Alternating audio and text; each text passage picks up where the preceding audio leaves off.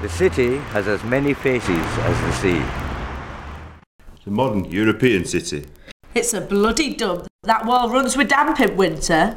It's an owl in sheep's clothing, white lions roaring on the town hall steps.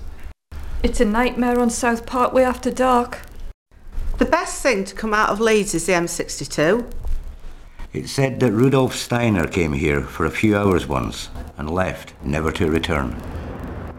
He stayed as short a time as possible in this curiously featureless northern city. Its aspect is dour. I doubt it will be possible to base a school here. The river is pestilent from dyes from the mills. There are bad spirits in this place. A deep fog pervaded for several hours, which marred our visit to the workhouse. Which later became St. James Hospital. Now they call it Jimmy's. Bloody heathens. As the millennium comes and goes, see Gledau Wing, presenting its facade of red brick and glass to the west, a proud monument to maternity and birth, to rebirth and regeneration. But this is Roundy Wing. No direct sunlight reaches this place.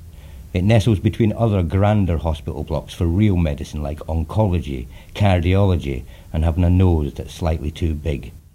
It's like an old shed that some eccentric has refused to sell, so that the red towers have sprung up around it, leaving a little island of the past at their feet.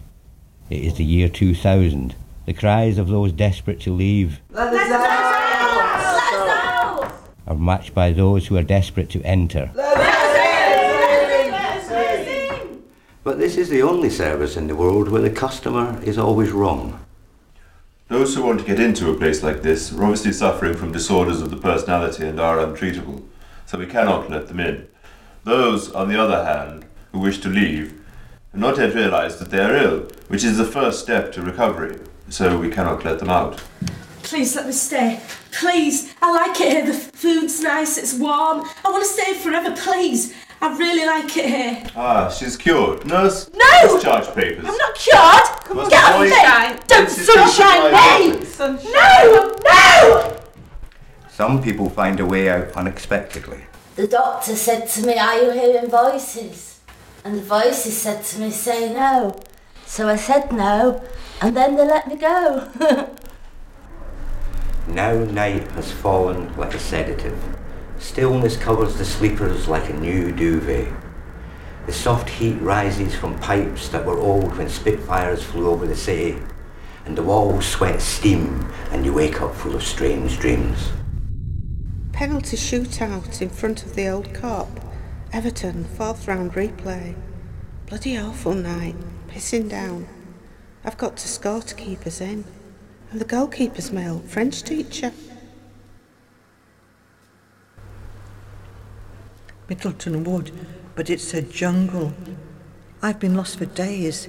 When I come to a clearing and there's Tesco's, I go in to buy some bread and the checkout girl turns into a leopard.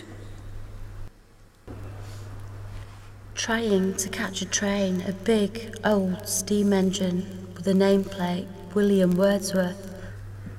It's just started to leave, and I'm gaining on it until I feel something holding me back.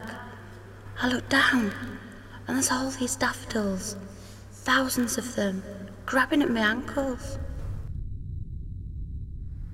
The walls are nailed and painted shut, but outside you can sense a raw West Yorkshire night.